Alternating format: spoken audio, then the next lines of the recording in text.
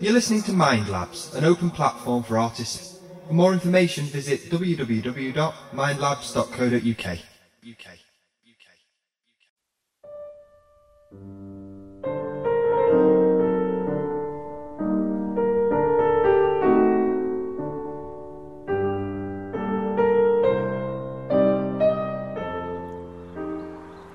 I'm standing at the foot of Sheffield's Cholera Monument, a sort of neo-Gothic needle-like construction that sticks up from a small area of parkland above Sheffield train station.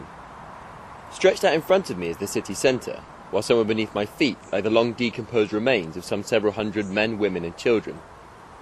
These are the victims of Sheffield's first cholera epidemic that hit the city back in 1832. I'm here to begin a journey that will take me across the city, as I visit the places where Sheffielders, at the beginning of the 19th century, laid their dead to rest, a rest frequently disturbed by the shovels of the city's body snatchers. I'll be trying to understand what the treatment of Sheffield's dead can tell us about this turbulent period in the city's history, and uncover the stories behind its headstones. On this journey, we'll be visiting the final resting places of violent Victorian radicals, the dens of body snatchers, and the squalid slums of a city at the brink of the modern world. But the journey, and in many ways the story of modern Sheffield, begins here at the Cholera Monument. Cholera arrived in the city back in 1832, just as Sheffield was beginning to take shape as a booming industrial centre. And it's no coincidence that cholera arrived when it did. In fact, the deaths of the people down here under my feet can tell us a great deal about the birth of the city down there at the foot of the hill. To find out about Sheffield and the outbreak of the cholera epidemic, I spoke to local historian and author Peter Machin. To understand that Sheffield at this time was growing like mad.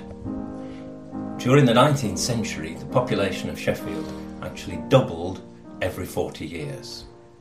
So, I don't know if you can imagine living in a place like that. We've never experienced anything like it, but this is exactly what happened every 40 years in the 19th century. So we start with a very small town of 45,000 at the beginning of the 19th century. By 1830, it's 90,000, and then 200,000, and then 400,000 by the turn of the 20th century. So, with no proper public administration, it was still run almost like a manorial borough. There were the town trustees and a couple of constables. So no proper public administration. And the services didn't catch up with this population right until the end of the 19th century. They were always one step behind. So the water supply, for instance, to the cottage properties, the back-to-back properties that crowded the centre of Sheffield, was completely inadequate. Water supply could only be supplied to about a third of the streets in the town, and even then it was only switched on for 2 or 3 days in the week. The housing itself was completely inadequate. It was very, very cramped, very overcrowded. You can imagine what the sanitation was like. Completely inadequate. The rivers were polluted. So we get a picture here of almost a Wild West town developing. Completely inadequate provision for people. And so it was inevitable that once this dreadful disease, the bacteria had actually got a hold, it could actually spread like wildfire. So Sheffield had become a perfect breeding ground for disease. But how did cholera get here in the first place? The cholera epidemic really had started on the continent. It's always assumed, it's not quite sure, but it's assumed that it actually came from the Far East. It was rife in St. Petersburg and arrived in this country in Sunderland by a seaman of some sort. As far as Sheffield goes, it had hit other cities. Leeds had been particularly badly hit. Liverpool had been badly hit. Manchester. Sheffield had escaped until June 1832, when it was said that a man called Foster actually arrived from Thorn and brought the disease. And from then, from July right through to October, the disease was absolutely rife. And of course it was the people in the overcrowded parts of Sheffield, in the ponds particularly, at the lower end of Park Hill, where sanitation was particularly poor, where overcrowding was particularly bad, that was struck really very, very harshly indeed. So it's the expansion of the cities due to industrialisation that allowed diseases like cholera to thrive like never before. But it's also the explosion of trade related to industrialisation that allowed cholera to spread so quickly once it got going. More and more goods moving across the planet meant more and more ships to carry them, and so more and more people at sea carrying their own deadly cargo of cholera.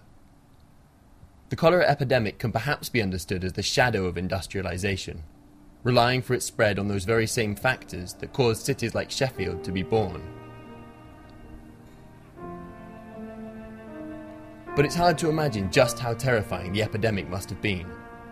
Cholera is a horrifying disease that still kills hundreds of thousands of people every year, principally in the developing world. It can kill a perfectly healthy person within a day of infection, due to dehydration brought on by acute diarrhoea. The bacteria causes this diarrhoea in order to contaminate water sources and so transmit the disease on to further victims. Good sanitation is the principal weapon against cholera, but back in 1832 no one understood this, and even if they had, it's doubtful that much would have been done to keep the disease from arriving. Up until the epidemic, the government had taken something of a laissez-faire approach to things like public health, and even quarantines were fairly lax, in part due to the interruption they caused in trade. But the terror of this disease forced the government into action. This began as something relatively minor, but would eventually cause a fundamental shift in the role and responsibility of the state. When the cholera actually broke out, first of all, no one would admit that cholera had actually broken out in Sheffield. As happened in, this was a pattern in every city, that everyone was reluctant at first to admit that this is what was happening. Why was that, sorry? Because of the fear of it, because of the stigma of it, and then very quickly a board of health was established. There was provision at this time to set up a board of health and some funding for this. Now you've got to understand that there wasn't, however, any public administration to do this. So it was left to the great and the good who administered the sort of affairs of the little town in a fairly ad hoc fashion at this time. Ad hoc as it might have been, this was the beginning of something important. Boards like this were being set up all over Britain under instruction from a central committee in London. And this was really the first time that central government would get involved in local affairs like this, and a key step towards the kind of government we know today. And it wouldn't stop there. This and subsequent outbreaks of cholera would prompt the first collections of statistics on things like causes of death and their relation to living conditions. And it would force the government to build sewer systems, some of the biggest civil engineering projects that had ever been undertaken. But back in 1832, the lack of understanding regarding the cause of the cholera meant that little good could really be done. It wouldn't be until decades later that John Snow would adopt a modern scientific approach to tracking down the causes of the disease, and famously removed the handle of the Broad Street pump. At the time, most people thought that the disease was caused by foul smells or miasma, and Sheffield would certainly have had plenty of those. But there was also a moral component to people's attitudes towards the cause of the disease. I think the attitude that the cholera was actually contracted through dissolute ways, I think was an attitude that was held very widely amongst the community indeed, yes. And I think that it was only really later on when people like John Blake, the master cutler himself, contracted the disease and died very, very quickly, within 24 hours, that this view began to be questioned, and people realised that it wasn't just the poor. But of course it was the poor who were hit the worst, because it was they who lived in the worst conditions. John Blake, the master cutler, is the only victim whose name appears on the cholera monument. The rest of the bodies go unmarked. Perhaps you'd have found some reassurance in the fact that his death caused people to re-evaluate their superstitious views. In a small way, this contributed towards the search for a scientific understanding of the disease that would eventually teach people how to fight it. Perhaps then the cholera monument can be seen not only as a memorial to the hundreds who died in the epidemic, but as a tribute to the great cost in human suffering that reaching the modern world has had. We're moving on from the monument now, but there is still one more part of its story to tell. For while Sheffield's Board of Health might have been trying to help the people of Sheffield, there may have been an altogether more sinister element to their work, operating just below the surface. There were riots when people were wishing to actually, when the board were actually hoping to actually take people to the House of Recovery, because people were suspicious. They'd been suspicious for a while of what was happening about dead bodies in Sheffield. The anatomists, particularly Hall Overend from the medical school, had got a very bad reputation amongst the local population, who suspected that they were conducting post-mortems on the bodies, something which was absolutely frowned on by the local population. There was even a suspicion that people were being carted off before they were actually dead.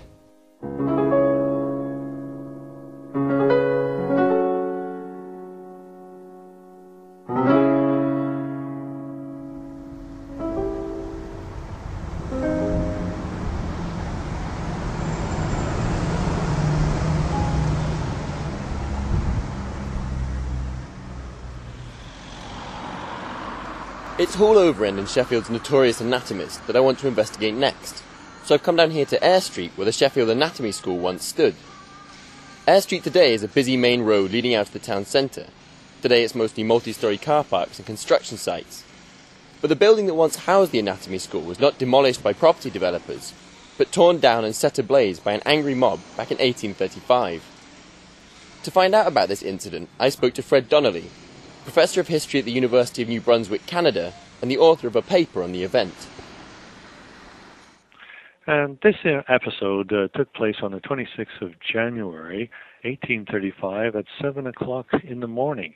1,000 people or so attacked the School of Anatomy, but a smaller group of about 30 men and youth went inside the building, threw the books and furniture out into the street and set them ablaze. And then they went after the doors, the staircases, the wood panels, the molding, etc., and they started a huge bonfire which actually endangered the other buildings.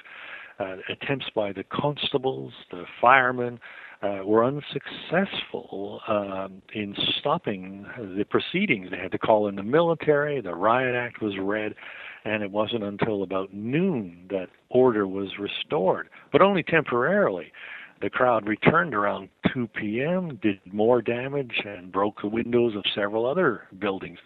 Total damage was about £577 sterling, or approximately the cost of an actual building in those days.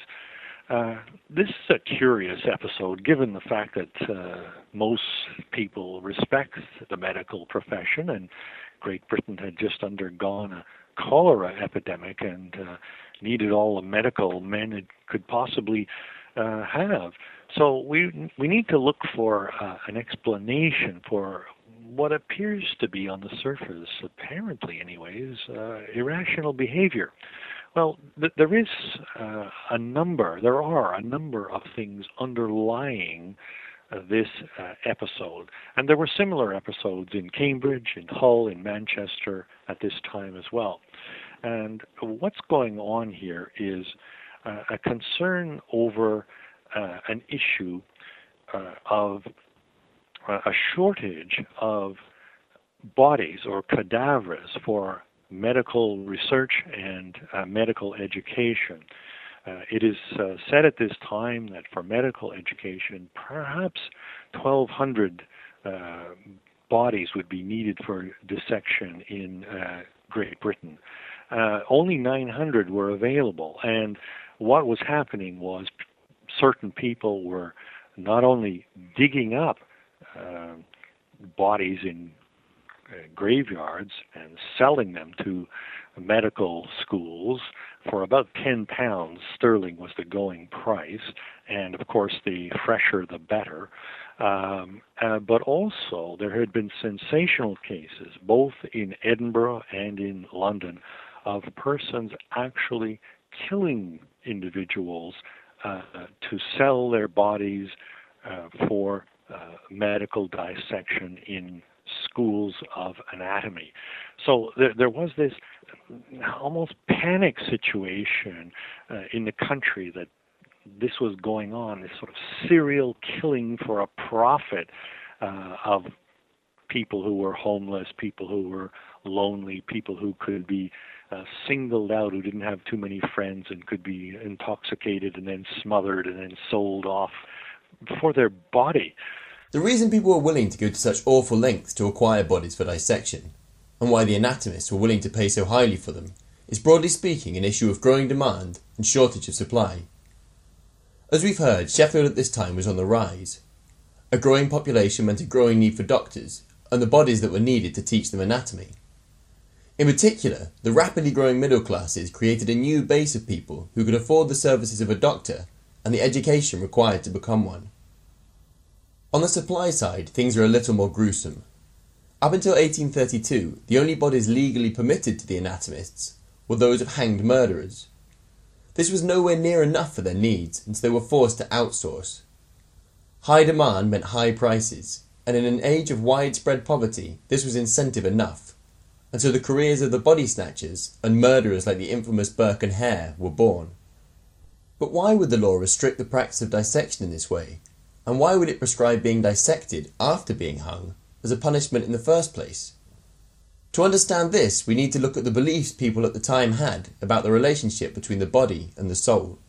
Going back to the 1830s, people were much more concerned out of popular views and also in the religious views of the time that there was something called the soul, and it had a physicality, and that if you chopped up a person's body, it may eliminate or compromise their soul. They thought of burial customs somewhat differently than we do today. They thought of ritual cleansing and dressing the body, burying it in the ground, and allowing it to decay naturally as part of a spiritual process, which we perhaps don't quite appreciate today. And therefore, grave robbing and dissecting bodies was all very offensive to them. One of the curious things about all of this is that while the digging up and dissection of bodies was mortally offensive to many people, and while the anatomists were legally limited to using only the bodies of criminals, body snatching itself was not really illegal. It turned out, in evidence given before the Parliamentary Commission in 1828, that a corpse is not property. Therefore, to steal a corpse is not a crime because it's not property. And of course, people were outraged over this. I mean, how can that be? Uncle Bill dies and he's in a grave and someone digs him up and sells him, and it's not a crime? How can that? It's impossible, It's an affront to any kind of morality that you could possibly imagine. But the law says a corpse is not property. And I mean, you'd have better luck saying the body snatcher damaged the coffin, because that's your property. The fact that bodies became commodities for purchase and sale, and the fact that the law protected property but not people's most fundamental desires and beliefs, says a lot about the prevalence of capitalist thinking at the time. But it also seems that what we're seeing with this black market in cadavers is much the same thing that we saw with the cholera outbreak. A society and economy expanding faster than legislation could or would react, and relying instead on ad hoc solutions. But as with the cholera outbreak, the advent of a crisis forced the state to start looking for solutions. This time the crisis came in the form of the infamous Burke and Hare murders and a later spree in London. Dozens of people were murdered and sold to anatomists who didn't ask any questions about where the bodies were coming from. In response to this, the government not only had the culprits hung and of course dissected, but also brought in a piece of legislation to try and provide anatomists with a sufficient supply of bodies. There had been passed through Parliament in an effort to address this problem, something called the Anatomy Act. And this was a piece of legislation that was intended to find new sources for these bodies needed for medical and medical research and medical education. It passed through Parliament, and it had in it a clause that's, it didn't quite say so, but its intention clearly was that if you died in the poorhouse and you had not specifically left directions that you were not to have your body dissected, then the overseer of the poorhouse could send your body for dissection at the local medical school. This caused an outcry. The poor were going to have their bodies dissected, not the rich, and it was class legislation, or legislation that was unsympathetic to the poor. It's no wonder then that large parts of the population felt real anger towards the anatomists. Not only was there the real fear that they might end up on the dissectionist slab and so be condemned to a blighted afterlife, but there must have also been a degree of anger at what the Act represented. Poor people were ruthlessly exploited by the better off, practically from cradle to grave. Now their exploitation would continue beyond the grave as well. Even before the Anatomy Act, poor people had made up a disproportionate number of those who had ended up on the anatomist's table. Richer people could afford tougher coffins and deeper graves, and even metal cages and armed guards, while the poor were buried in groups under a few inches of soil. But with the Anatomy Act, this exploitation was codified in law, and this by a government so corrupt and so unrepresentative of people's wishes that agitation was going on across the country for reform to the way the electoral system was run. Indeed, the Anatomy Act is almost the last act to be brought in before the Great Reform, which would grant at least a few more people a say in what the government could do. The actions of the crowd on Eyre Street are then those of a group of people struggling to have their wishes respected by one of the only means that was available to them. But the cause of the riot also had a local dimension. There was a local opponent, Samuel Roberts. He was an opponent of the Anatomy Act, and he'd written against it. He was a middle-class gentleman. He'd written pamphlets against the Anatomy Act, and by coincidence, he was an executor of an estate which owned the premises of the School of Anatomy, and he claimed that the doctors were in illegal occupation of the site in Eyre Street where the actual disturbance occurred. So this threw more fuel on the fire. Not only were all these other things bubbling around, but people in the town knew that there was a claim that the doctors were illegally occupying the site in Eyre Street. So all these things converged together, and all we needed was some triggering incident, some spark that would light the fire and set it off. Well, on the night of the 26th of January, there was such an episode. A woman was heard at the School of Anatomy to be screaming and shrieking and yelling, "Murder, murder." People interpreted this that a woman was being dragged in there to be killed and to have her body dissected. It turned out it was an error. It was the caretaker of the School of Anatomy engaged in a drunken episode of domestic violence. He was beating his wife, and she became hysterical and started shouting murder. The people in the area heard this and misinterpreted the situation, and that led to the episode of the great popular disturbance attacking and destroying the School of Anatomy.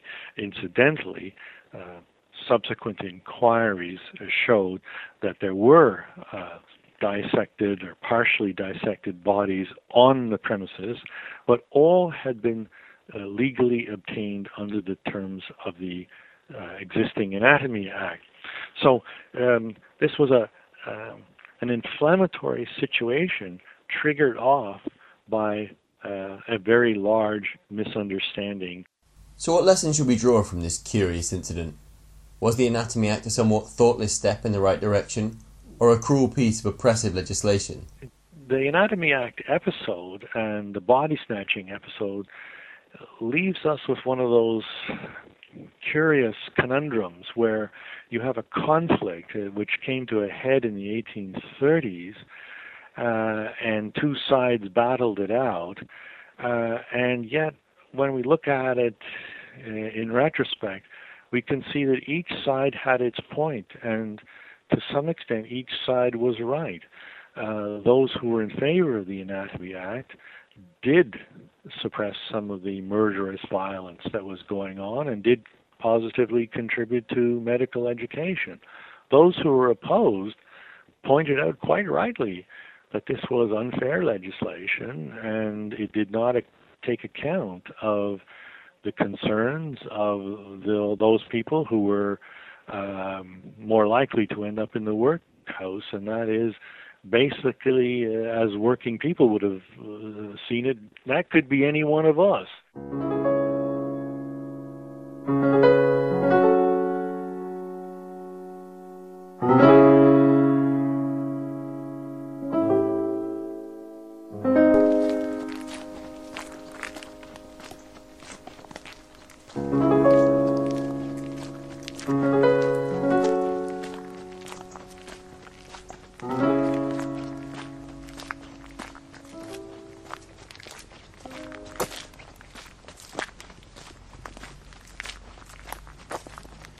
My final destination on this journey is here in Sheffield's General Cemetery. This is a really beautiful spot tucked away just off Ecclesall Road. It's a real pleasure to take a walk here, among high trees and elaborate monuments half lost in the undergrowth, and providing a bit of tranquil green space on the edge of smelly, noisy Sheffield was one of the original intentions of the designers. But this cemetery was built for somewhat more pressing reasons. I've come here to the cemetery to meet Joe Pye and Ben Crane of the Friends of the General Cemetery, to find out more about why it was built. It started in 1834, it was opened in 1836.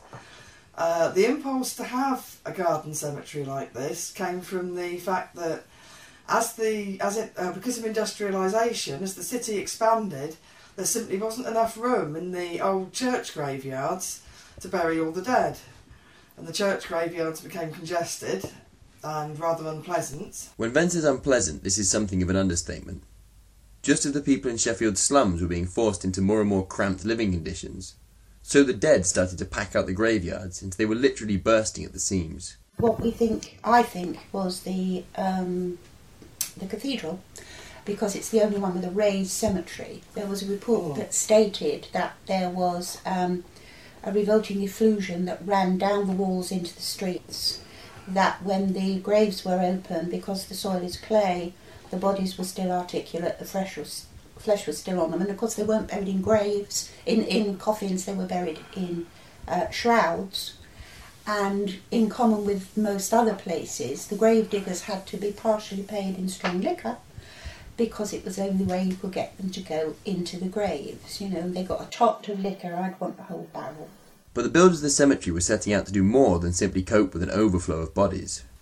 Also, there was the problem of grave robbing, which was endemic in the whole of the country. Sheffield was particularly problematic because it was one of the first places to have an anatomy school, two anatomy schools actually. So they wanted somewhere that they could actually secure with high walls and fences and armed guards. There was also the fact that you had to be buried in a churchyard, and the increasing middle classes in Sheffield were largely not Church of England, they were nonconformists, so they did not want to be buried according to the rites of a different sect. And most of the engineers, solicitors, doctors and so on, in Sheffield certainly tended to be Methodists or Baptists or Presbyterians or something like that. They had their own chapels, but apart from the small chapel on Norfolk Street, I don't think there was any other nonconformist burial ground, so they were forced to conform after when they died, and that was something that they found objectionable. So this cemetery is an expression of religious freedom, but it's also a statement of power. a declaration of independence on behalf of a growing middle class, no longer under the thumb of the landowning aristocracy and their younger sons, who made up the better part of the Church of England clergy. A middle class that was building this new world on the power of self-made industry, rather than living off the wealth of inherited land. We have to remember that at this time there was still a great deal of discrimination against people who weren't part of the Church of England, particularly against those in the professional classes. If you were a Baptist, Methodist, Quaker, or anything else for that matter, you couldn't receive a degree from Oxford or Cambridge, which would really get in your way if you wanted to practice something like medicine. This meant that the nonconformists had to find their own ways of getting by, outside of the establishment. Judging by the opulence of some of the tombs here, this was something they managed pretty well at.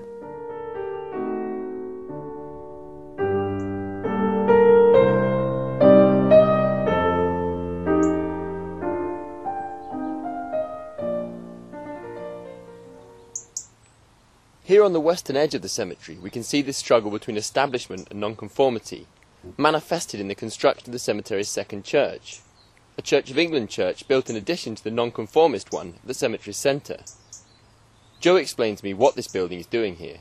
The bishops had got through an Act of Parliament to prevent anybody who was living on the parish being buried in non-consecrated ground, and the Sheffield General Cemetery Company had a contract with local workhouses and parish committees that anybody, that their paupers would be buried here at a rate of 5 bob a head, which was a steady income for the General Cemetery because the wealthy had never taken it up. It was really, although they wanted the middle classes and upwards, what they got were the artisans, the skilled tradesmen. They also got a lot of very poor people. Ground could only be consecrated if it contained a Church of England church, so in order to hold on to its income from burying paupers, the General Cemetery Company had to erect a new Church of England church. These seem like some pretty sly moves on the part of the bishops, and some pretty shrewd ones on the part of the cemetery's proprietors.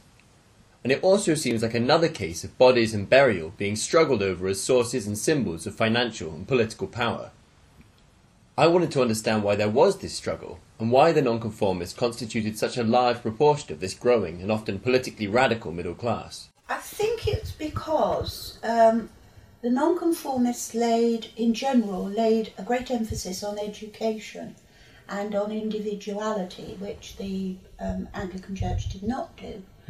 And so in most of the industrial cities you will find that the rising, professional classes were very largely nonconformists. We can really see this nonconformist individuality here in the cemetery, not only in the striking design of some of the memorials, but also in the characters of some of the people buried here. We have people like Samuel Holbery, a member of the Chartist movement. Chartism was the first mass labour movement the world had ever seen, a movement that fought for a fairer system of government and universal suffrage, although their version of universal makes no mention of women. Holbery, at least according to his accusers, was guilty of planning an armed uprising to seize control of Sheffield by force. But Holbery was betrayed before the uprising could take place, and later died from the harsh treatment he received in prison. His funeral, here at the cemetery, was attended by thousands. Today you can read Holbery's name not only on this headstone, but also on a plaque on the side of the fountains in the Peace Gardens, right in front of the town hall. A somewhat grander memorial belongs to Mark Firth, a man who rose from quite modest beginnings to become one of Sheffield's richest steel magnates, and the founder of what would become the University of Sheffield, the main hall of which still bears his name. But it's not just the grandity of some of the memorials that strike you as you walk through this cemetery. It's also the peculiarity of its architecture. It's not a Victorian cemetery. It predates. So you've got really Regency ideas. And the Regency ideas were very much classical, oriental, slightly exotic. And not long before the Battle of the Nile, I think, was 1810. Napoleon had been stranded in Egypt, and his soldiers fossicking around and shooting at bits of stone, discovered all sorts of temples and things like that. So things that were Egyptian became popular too. So you've got a combination of the classical Greek, because a well-educated gentleman knew about classical Greek and did the grand tour and went to Pompeii and all that sort of thing, but the new historic ideas of Egyptian. So you've got Egyptian shaped doorways, which are sort of trapezoid triangles with the tops chopped off, and the classical pillars and the lion gate, which is copied from Mycenae and things like that. I was just going to say that some even older ideas come in. Up on Cemetery Road, we have the Serpent Gate with the snake eating its own tail, which is a very old symbol of rebirth. So we find pagan icons here, icons linked to the kind of folk beliefs we heard about earlier, the beliefs that put people in fear of how dissection would affect their rebirth in the afterlife. But we also find all of this Egyptian-inspired architecture, which emerged, as Joe says, from Napoleon's exploits along the Nile and his subsequent defeat there by British forces. Napoleon had gone down to Egypt in a bid to eventually cut off British access to India. This would put a stranglehold on those trade routes that had allowed Britain to expand into an industrial nation and had helped transport the cholera to Sheffield.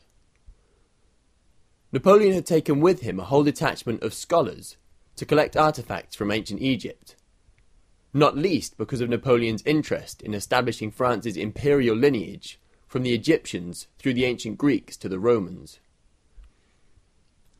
When England defeated France at the Battle of the Nile, the relics they had looted were seized. Instead of leaving these antiquities to the people of Egypt, the British shipped them back to London for triumphant display in the British Museum, where they were explicitly exhibited as symbols of British victory over its old rival, the French.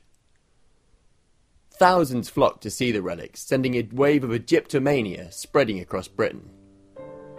So sure, the presence of these Egyptian motifs indicates the Regency taste for the exotic. But I think the designers may have also included them as a celebration of British imperial power. I'm ending this journey here at the cemetery's Serpent Gate, beneath the carved stone image of a winged orb representing the sun. All this talk on death and dissection has reminded me to go and do something that I've been meaning to get round to for ages, so I'm heading down to my local library to pick up an organ donation card. To me this just makes sense, that people in need should get my organs once I'm dead and no longer have any need for them. But I wonder what the people buried here in the cemetery would have made of my quite casual decision to allow my organs to ride around in the bodies of strangers after I'm dead and, I suppose, gone.